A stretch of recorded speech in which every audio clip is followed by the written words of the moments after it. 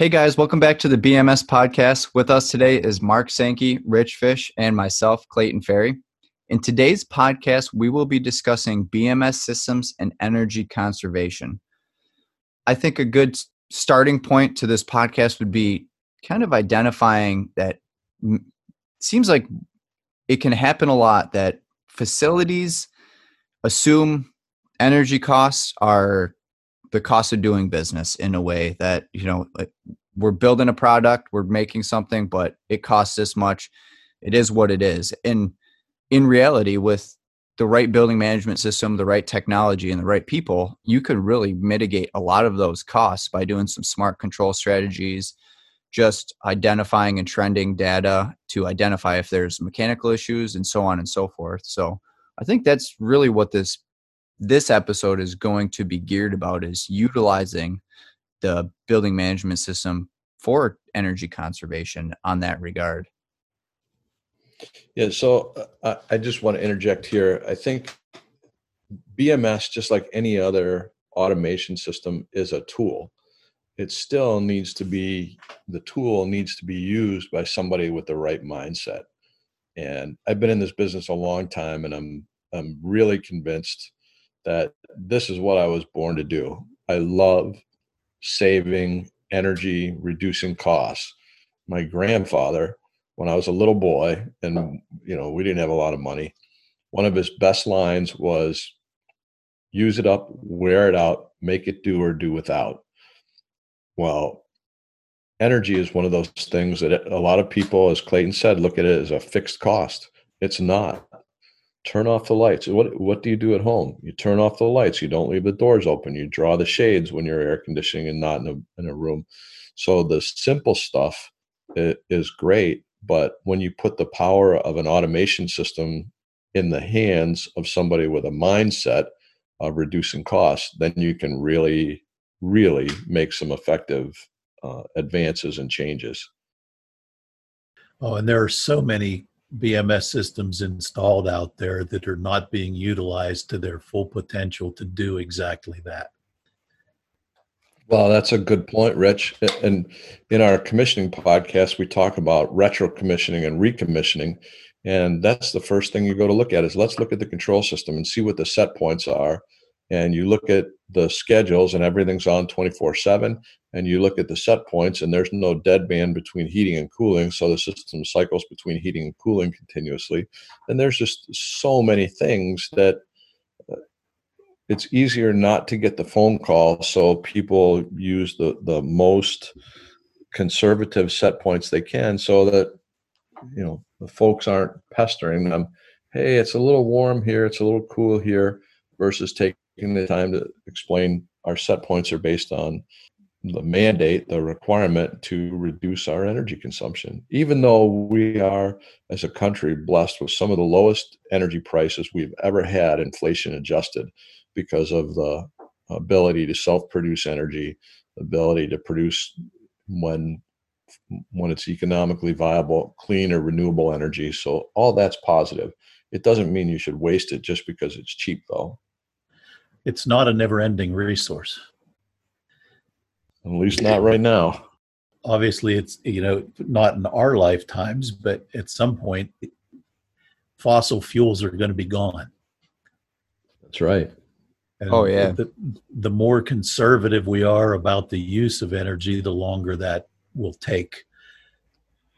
Well, not only that, and obviously a lot of people have their own opinions on what I'm about to say, but if anybody has any intent in utilizing renewable energy sources, be it wind, solar, what have you, it need to be effective. You need to get skinny, per se, right? You need to minimize your energy consumption as a facility, or else utilizing those renewable resources is, I not want to call it a waste, but you're going to spend. It's costly. It's costly. Yeah. It is costly. And actually, a few years ago, I wrote a paper for the AEE talking about why conservation always becomes the best investment over investing in renewables, et cetera, just because it's more economically viable to, as Clayton said, get skinny. Let's cut out the waste before we start to find new ways to buy energy, which we plan to, again, waste. Yeah. Yep. And that all stems from, how do we do that? Properly managed and maintained building management system is probably one of the best tools, as Mark called it, to do so. Yeah, absolutely. I mean, with the capability, going back to our previous podcast, of integrating systems, electrical systems, metering, getting energy data, even getting granular with that down to, individual pieces of equipment, and trending all that information, being able to develop a history, and starting out even at the highest level, comparing, a building's performance to other buildings in that same classification, and how does it rate. Energy Star is one of the ratings that a lot of people utilize to classify, how their building performs compared to other buildings of the same type. But you need all of that information brought into your system, getting the right data, trending it at the right time frames, storing it, and doing data analytics on it. All of that is facilitated by having it a BMS that's working along those strategies, and not just working, as Mark said, as a time clock, essentially. So to kind of gear this podcast, I can break this up into, in my thought, 3 sections, right? Using a BMS to do smart control strategies, which obviously we'll talk about if it's parallel pumping or set point resets and so on and so forth. Using it to, like you said, Rich, trend data. So just having that history of data, you can pretty easily, if you know what you're doing, identify mechanical failures or stuck valves, anything like that. And then also using the building management system to reduce energy costs in the form of demand. I don't know if you guys want to touch on any other than those 3. I think you've got a lot of, in those 3 sections, you've got a lot of content. Yeah. That will basically probably fill our podcast. I think it will too. Yeah, I agree. So let's start with using the BMS to kind of reduce energy costs in the form of demand. Obviously, there's a lot of easy things you can do to reduce your peak demand and thus reduce your energy bill at the end of the month, right? Sure. Correct. When you talk about reducing your demand, the smart control strategies plays into that as well. But yeah, you're right. The getting the right data and applying the correct strategies once you have that data, and taking advantage of demand control, essentially. Mm-hmm. And demand shedding obviously is a whole nother story, but when you can do load shedding, there are significant savings offered from utility companies if you'll do demand-based load shedding. So those are, strategies that it's not rocket science to do that. So give me an example of demand-based load shedding for the listeners. For instance, a facility may contract with a utility provider that on a high demand day, they will automatically get a signal from the utility company that will trigger shutting some of their non-essential equipment off to reduce their demand. And they're provided with some serious financial incentive to do that. It's very, very short periods of time during the year, typically, the hottest days in the summer, right, when demand is the highest, and shut non-essential equipment down for short periods of time to reduce that demand and get a significant financial payback from the utility company. And the reason that the demand limiting or demand response programs are necessary, as utility companies are required to bring on their swing load, their peak load equipment typically that is equipment that is lower performing, lower efficiency, and therefore it's often not running. So to fire up another boiler, bring on another turbine that may be less efficient than the primary baseload equipment costs more money. At the same time, many areas of the country are distribution constrained. That is, the grid connection is not sufficient to provide the level of power that every customer could use. And consequently, the utility companies manage that by putting in financial incentives for local customers to reduce their connected demand. And that reduction in connected demand can occur through a myriad of strategies, up to and including shutting down equipment. It can also include the initiation of a demand response program, which can utilize local generators running in synchronized parallel operation to the grid to provide some amount of power at the local level, thereby reducing the load on the central generation station and reducing the load on the distribution network. Even getting into control strategies when you're trying to shed demand of just spreading set points, automatically opening up set points to allow for a higher cooling set point. Instead of 72, maybe it goes to 75. And that has a ripple effect that goes back down through the system. You don't need as cold air. The chiller doesn't need to work as hard.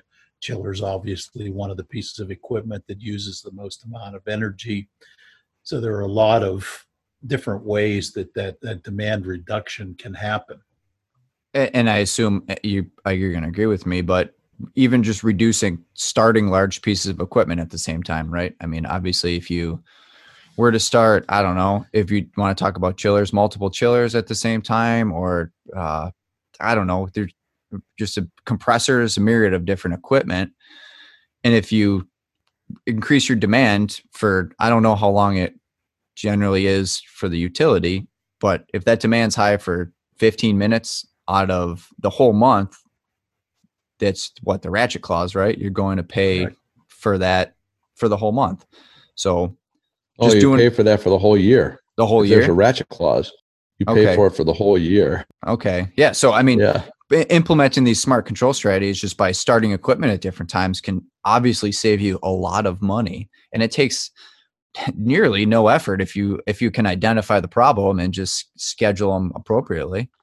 Well, it was interesting. Years ago, we did a big project campus setting on with a facility that was very close in proximity to a nuclear power plant. So one of the things that we had somewhat ulterior motive, because we wanted to run some testing, but we indicated that to the management team, it would probably be beneficial if there was a nuclear event, a leak, for instance, to be able to close the outside air dampers, one virtual button on the workstation that basically will close every outside air damper and run all the air handling units on recirculated air for some amount of time until it returns to normal. So we picked a test day in August to run. Now, this is a big facility, to test the demand, the emergency response to a nuclear situation. So it was about 95 degrees outside and high relative humidity. And we pushed tripped the nuclear emergency button. All the outside air dampers in the facility went closed. And within less than 20 minutes, we had shed 3.5 megawatts of load. Oh my gosh. That really made the case for, absolutely definitively made the case for demand control ventilation strategy throughout the facility. Yeah. But first we wanted to say, okay, you can certainly close all the outside air dampers, but there was a lot of poo-poo. I'm not sure that DCV will really be effective here. Well, that really hammered down the issue pretty quick when they saw their connected load, their actual load dropped by 3.5 megawatts. Yeah, a lot of people think of demand controlled ventilation as increasing ventilation need, when in reality the idea behind it is to decrease that instead of running at some fixed minimum outdoor air position that was, based on, original calculations of the ASHRAE minimum, CFM per square foot per person.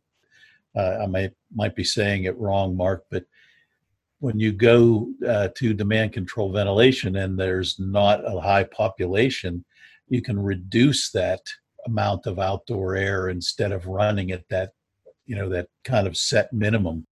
Oh, that's exactly right. Yeah. When we did the project up at the New London Nuclear Subbase on the sub-school project. So 8 of the buildings that we worked in were barracks.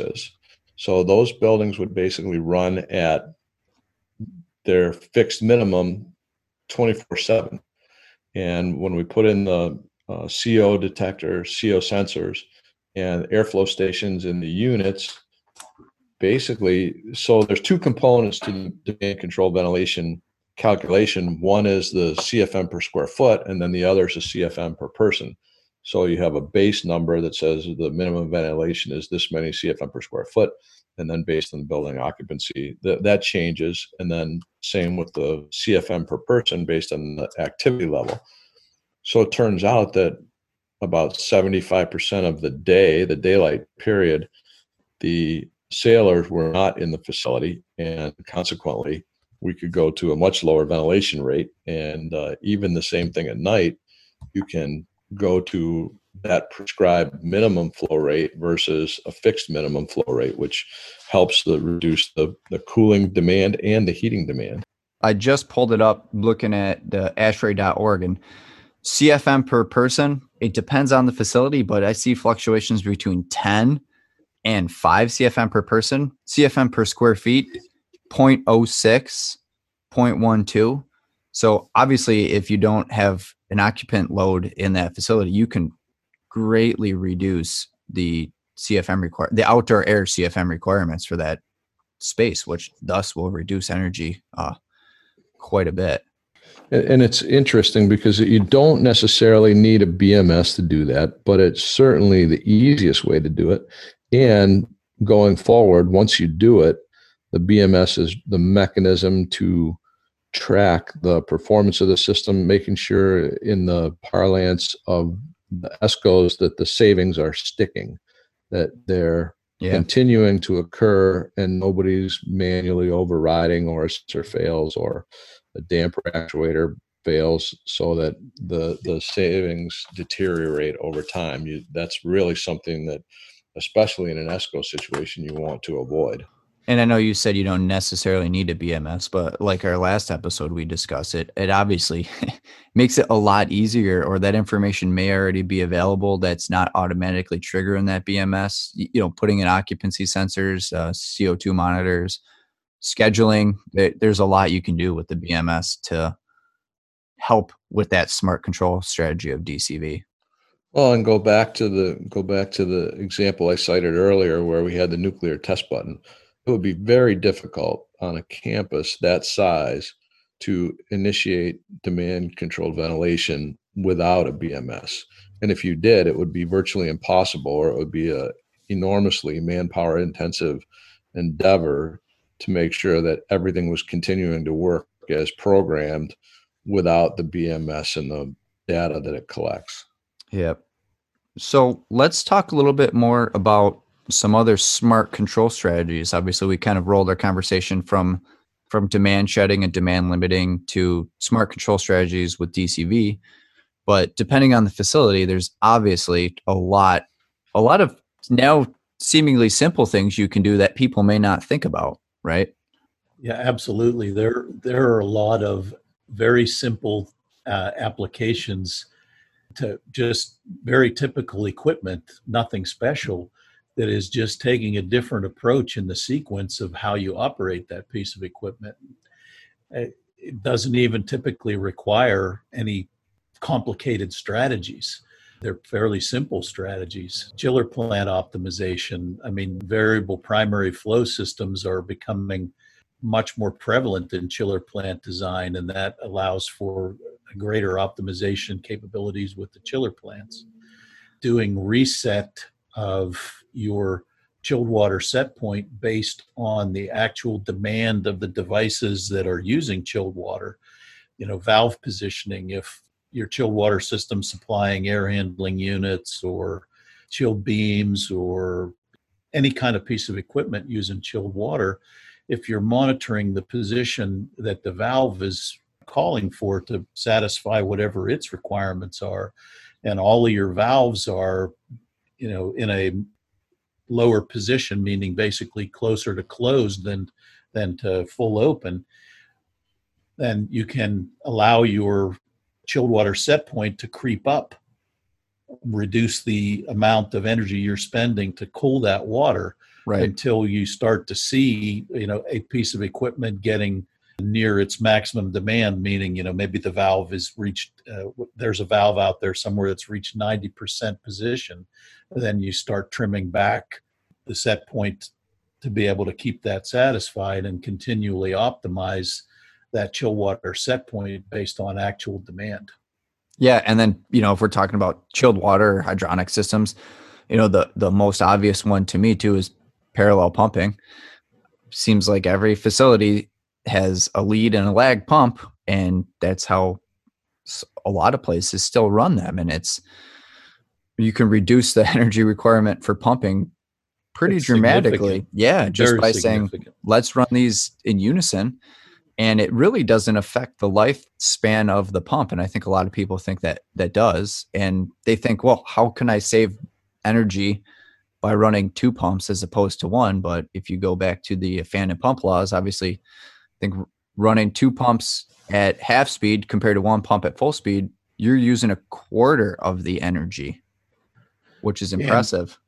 And you're not really putting excessive wear and tear on the pumps, because that running at half speed puts far less wear on impellers and motors at that speed versus running it at full speed. So a very simple and very cost-effective short payback strategy. Yeah.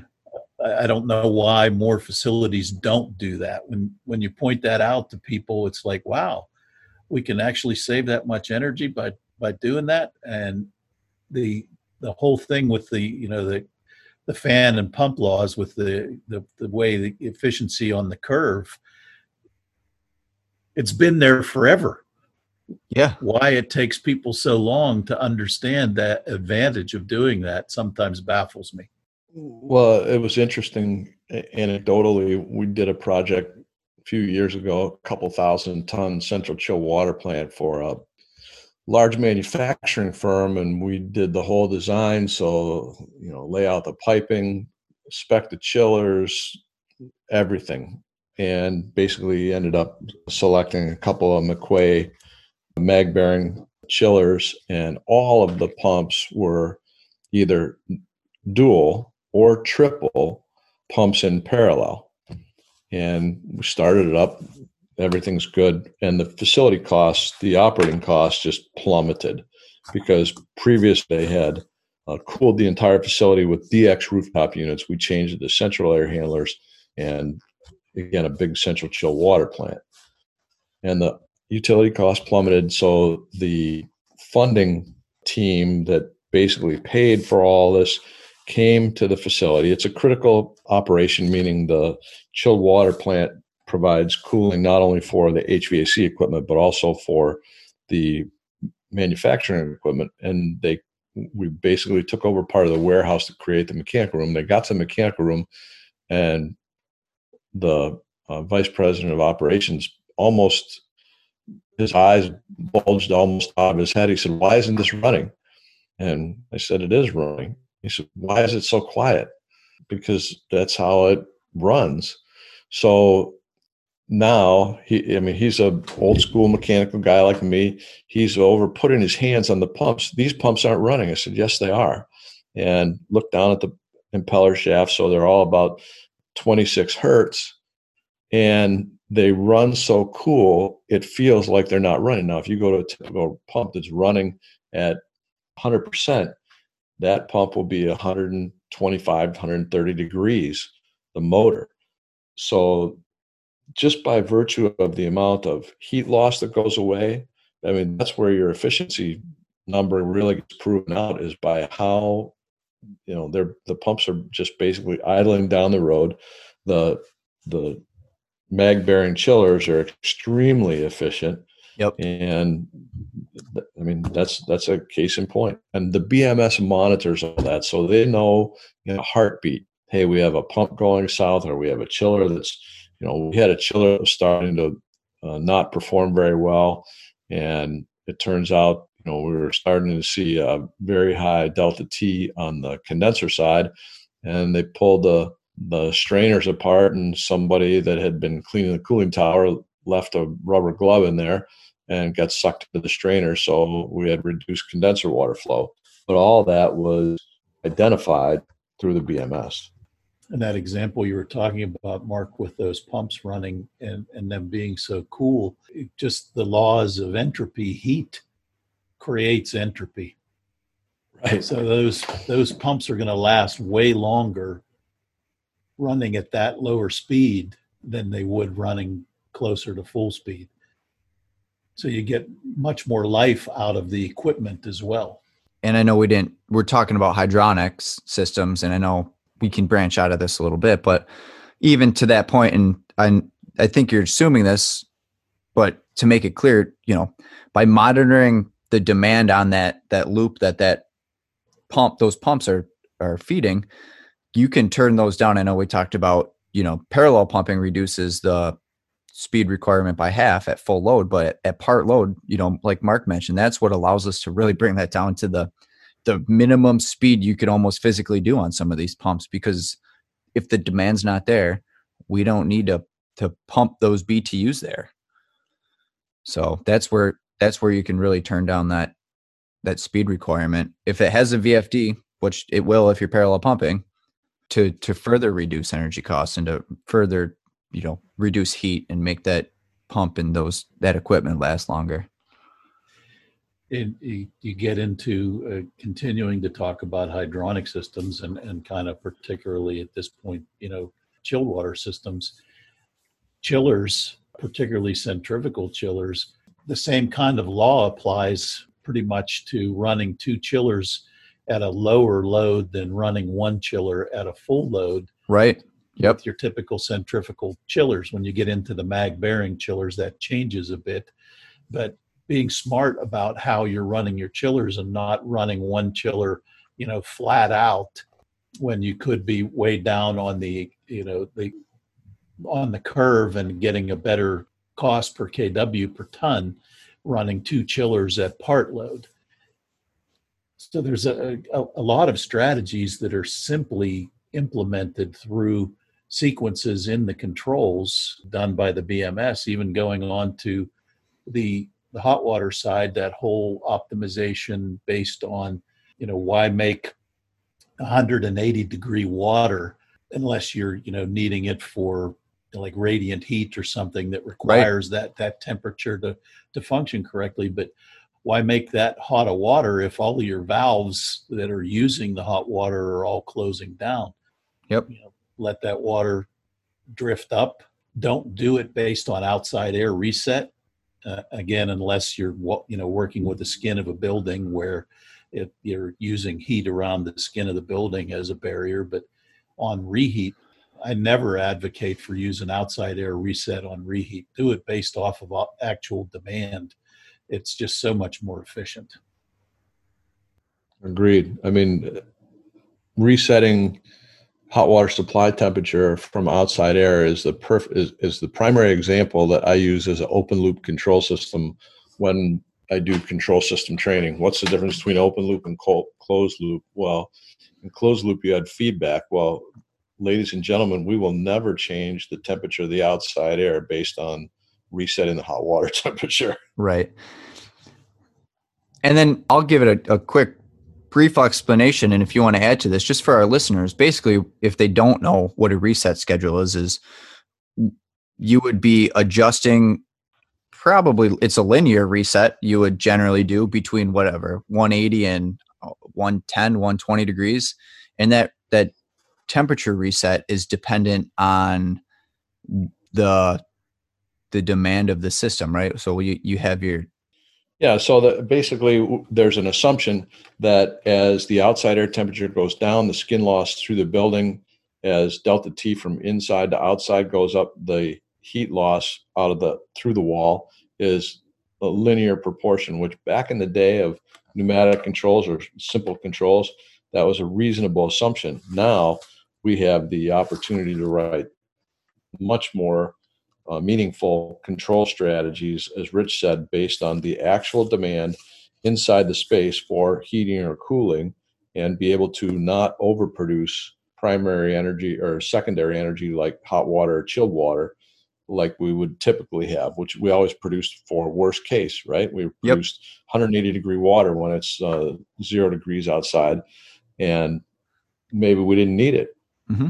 And there's actually in the very early days of performance contracting, when I was working for Johnson Controls, we surveyed, and this was before the advent of data loggers, this was before you could go and put a lot of things out. So most of the information that we gathered for what would be termed the baseline came from boots on the ground, eyes on the site.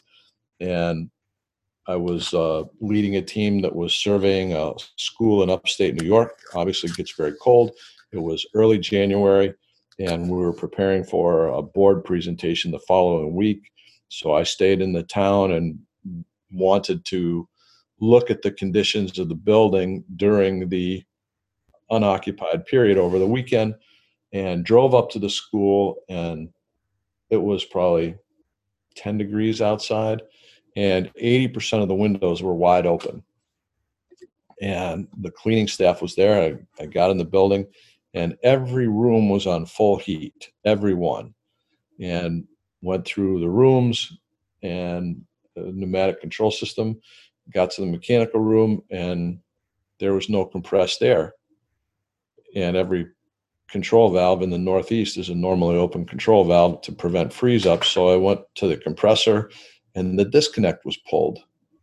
And I thought, well, the worst thing that happens is we'll use a little bit more energy. There may be a reason this disconnect is pulled. Maybe the compressor's out of commission. Didn't know, so I didn't, put the disconnect back in the on position. And went to Monday morning, came back, and went back to the school. Air compressor's running. Teachers come in. It's very warm in the school, and by mid-morning they were starting to close the windows. And actually, probably 2/3 of them closed. So I went to the board meeting on I think it was Thursday night, and showed pictures and made our presentation and said, well, the school overheats every weekend. I mean, the windows of the school are open every weekend during the cleaning period. And a board member almost climbed out of his seat, and he said, of course the windows are open. It would be too hot to work in there if the windows were closed.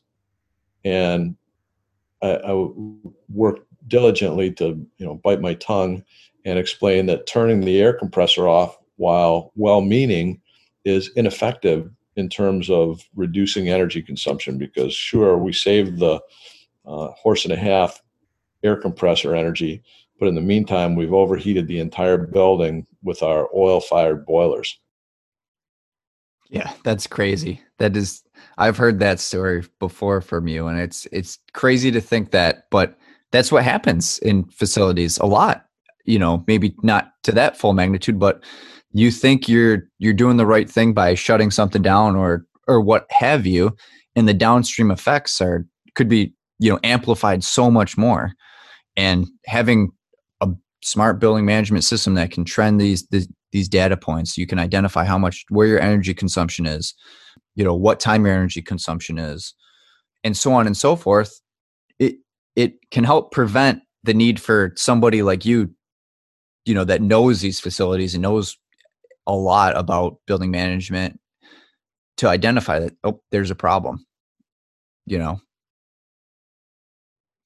would see, you look at your trends what have you. I mean, you'd see temperatures go up on the weekends, and you can see your energy consumption goes up, and you'd be like, I'll be damned. Something's going on. Right.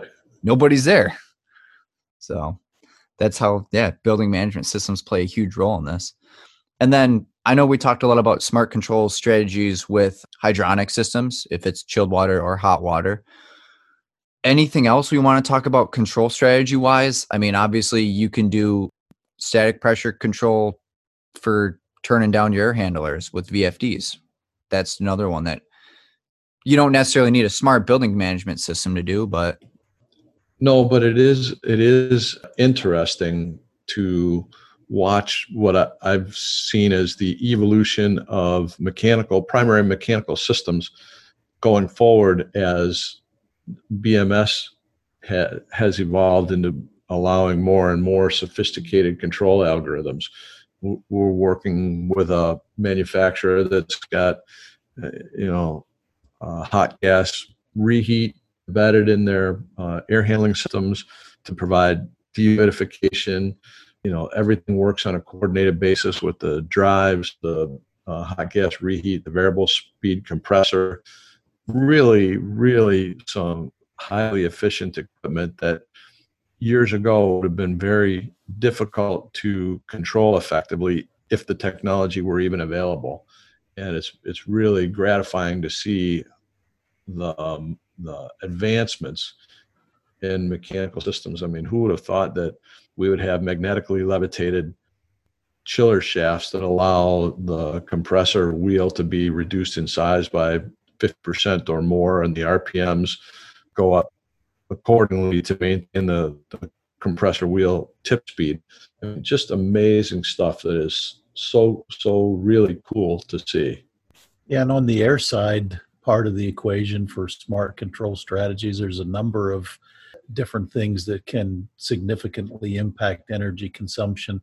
Why run your air handling unit to maintain a fixed downstream static pressure in the duct if all of your VAV boxes are closed down? Allow that pressure to reset down and back off your fans instead of running the fans at a speed to produce an amount of pressure in the ductwork that's not necessary based on current load. yep, I agree. And just coming to mind, obviously for the listeners, I know we're talking a lot about what you can do for energy savings, but this all ties into the building management system because like you said, Rich, I mean, your BMS can see that static pressure downstream to then tell the VAVs to, the fan speed to back up and allow your VAVs to open up a little bit more. Or all these, your hydronic loop differential pressures, same thing. The BMS really is the workhorse in this because it takes that information and allows us to utilize it to do these smart control strategies to then save energy. So that's really why this episode is in our BMS podcast, is because the building management system is the workhorse as part of this. This is what allows all these smart control strategies to occur. So just wanted to jump in and for our listeners, make that clear why we're talking about a lot of energy savings in our BMS podcast. Right. And we talked earlier about demand control ventilation, what a significant impact that can have. Optimal start, particularly with the intelligence that's in the typical BMS system now, where that optimal start is a learning adaptive algorithm or sequence that learns based on indoor temperature versus outdoor temperature versus the cooling or heating capabilities of the piece of equipment when it needs to start in order to have the space at an optimal temperature when the occupants arrive, not starting too soon or not starting too late, not shutting off at a scheduled time when it can actually shut off earlier. So a lot of stuff that used to be, I don't want to call it voodoo, but it's certainly something that's available in pretty much any BMS system now, is this learning adaptive optimal start. The demand shedding that we talked about earlier, basically as you're bringing equipment on when the building is, coming towards its occupied state, staging equipment starting at different times, as we said, to avoid hitting that peak demand. We covered, talking about set point resets, getting into the, how lighting can play into saving energy, integrating lighting control with your BMS. The BMS is already in the space, already doing a lot of things sensing-wise in the space. Integrating the lighting control with the BMS so you can coordinate schedules, coordinate occupancy, take advantage of daylight harvesting. All of those strategies are simple strategies. Yeah, absolutely. I agree. So let's move on then to we started out with, demand shedding and demand control, and we talked about smart control strategies with the BMS. And I think the last point we want to discuss in this episode is just how the trending and the availability of data can help identify certain mechanical issues. And maybe that will result in energy savings, or maybe that will just prevent issues from occurring. But the building management system is just an amazing tool to have to identify if there's a stuck valve. I mean, so much. So my cautionary statement on that is, Clayton, you're absolutely right. But my advice to specifiers and engineers is the best BMS system in the world will only do what it's told to do. So it's incumbent that the engineer, the specifying engineer, or the company installing the BMS trend everything.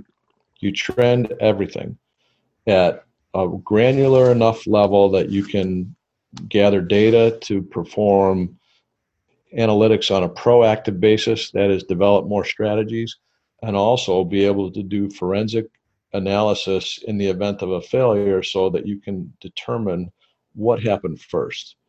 And when I say what happened first, let's see, did the outside air damper stick and then the coil froze, or the coil froze and the freestat didn't trip, or the building started to overheat because the chilled water system shut down first, or the chiller went off on a high head because all the valves closed.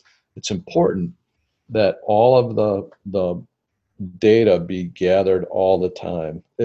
Interestingly, I had a call from my alma mater a year or so ago from the facilities director, and she was having some difficulty understanding why there were two buildings on the central campus chilled water plant that were using excess heating energy in the winter, and they had demand controlled ventilation in. They had all this stuff, and she said, I cannot figure it out. So I knew they had undertaken some modifications to the chilled water plant over the course of the summer, added two new buildings, built two new buildings that were near the end of the chilled water loop. And I said, so you added those two buildings on, are they on their own secondary loop, or did you tag them off another secondary loop? Oh, we just extended the secondary loop. I said, I understand. So then did you have sufficient differential pressure, or did you have to increase the differential pressure to maintain flow out to the end of the loop? Oh, no, we had to raise the pressure quite a bit. I said, in the two buildings and maybe the third building that you're having overheating problems with are at the beginning of that line, right? Yep. I said, so here's what's happening. You've raised the differential pressure to the point where the close-off pressure on the valves can't close against the DP at the buildings closest to the pumps, and you're having to use your heating energy to overcome that as well as the ventilation load. And there was silence on the other end. I said, get the data and call me back. She called me back and said, you're right. I didn't even think about that. But when we look at the delta T coming from those three buildings on the chill water side, we have a 10-degree delta T in the middle of the winter. So they were heating and cooling at the same time. That is the kind of granular data you need to be able to get to actively or accurately and correctly troubleshoot system problems. Absolutely. And the start of your discussion there, Mark, was the point that I was going to talk about too. Specifying engineers, have to call for that data to be trended. In the past, I've seen specifications say, the system shall be capable of trending. And the BMS vendor puts the system in and they don't set up any trends. And, a year down the line, something happens and building facilities, people want to look at what was trended and nothing was trended. They asked the question, well, you didn't specify what you wanted trended. You just said it had to be capable of trending. You are exactly right, Rich. Nowadays, the capabilities of BMS systems, both with memory storage, speed of communication networks, there's no reason, none whatsoever, not to trend every physical I/O point, every calculated set point, every fixed set point. All of that data should be trended continuously, at the correct interval of time, obviously. And certainly the limits on how fast and how much you can trend are the sky kind of is the limit now when you go to IP-based systems versus the lower level field networks that had some limitation of speed that affected how much they could trend. Controllers now have memory built into them that allows the controllers to do a significant amount of trending locally and then push that data up to storage on a hard drive or cloud drive or whatever on a server at periodic basis. All of that information allows you to do exactly what you were talking about, do those fault detection and the diagnostics, apply data analytics to basically automatically find those things that they had to call you to suss out. So often when you run a fault detection diagnostic algorithm, one of the first things you find with a lot of equipment is simultaneous heating and cooling, which is just, it's insane how much of that goes on and how much energy that wastes. Steam traps, holy cow, the amount of energy that gets wasted when steam traps are not maintained and stuck. There's so many things that just make so much sense that it's mind-boggling that it's not, more of it is not done. There is a trend developing nowadays where controllers are being manufactured by, the various companies, from some of the smaller outfits up to the big, Fortune 500 companies, to build the fault detection and diagnostics right into their controllers themselves, so that that's automatically happening from the get-go instead of, it having to be done by a third-party system. There's still the big data analytics and the real deep processing of that data is at this point still best served by, kind of cloud-based, where there's some serious computing power and the ability to store a lot of different analytic algorithms. But it's migrating out to the edge. And I think as we see the systems develop further, more and more of that is going to migrate out to the edge, where this kind of stuff should be happening automatically as an out-of-the-box application. Yeah, pretty cool stuff. I agree. Although I have to say, I would be much happier to see manufacturers embedding self-tuning tools before they worry about fault detection. Yeah, I see a lot of poorly tuned control loops out there. The self-tuning PID, it's been kind of the holy grail in desire of control for a long time. It's not rocket science. I'm really baffled sometimes as to why it's not universally implemented. With some of the stuff today, even getting outside of PID, fuzzy logic has been around for quite some time. Going at a qualitative type control versus quantitative type control. I'm surprised there's not more of that kind of control being applied to control loops. Well, it's interesting. I mean, I have my own hobbies and things like that. I bought probably a year and a half ago a $57 PID, single loop PID controller that has self-tuning in it that controls the relative humidity in my humidor and has self-tuning and works like a champ. $54, little display. You set it up and it maintains the relative humidity in the humidor plus or minus 0.1%, which probably the sensor isn't that accurate, but the loop is. Well, I know that in the industrial world, it's almost universally applied. Right. And that's what this is a little baby quartered in industrial controller.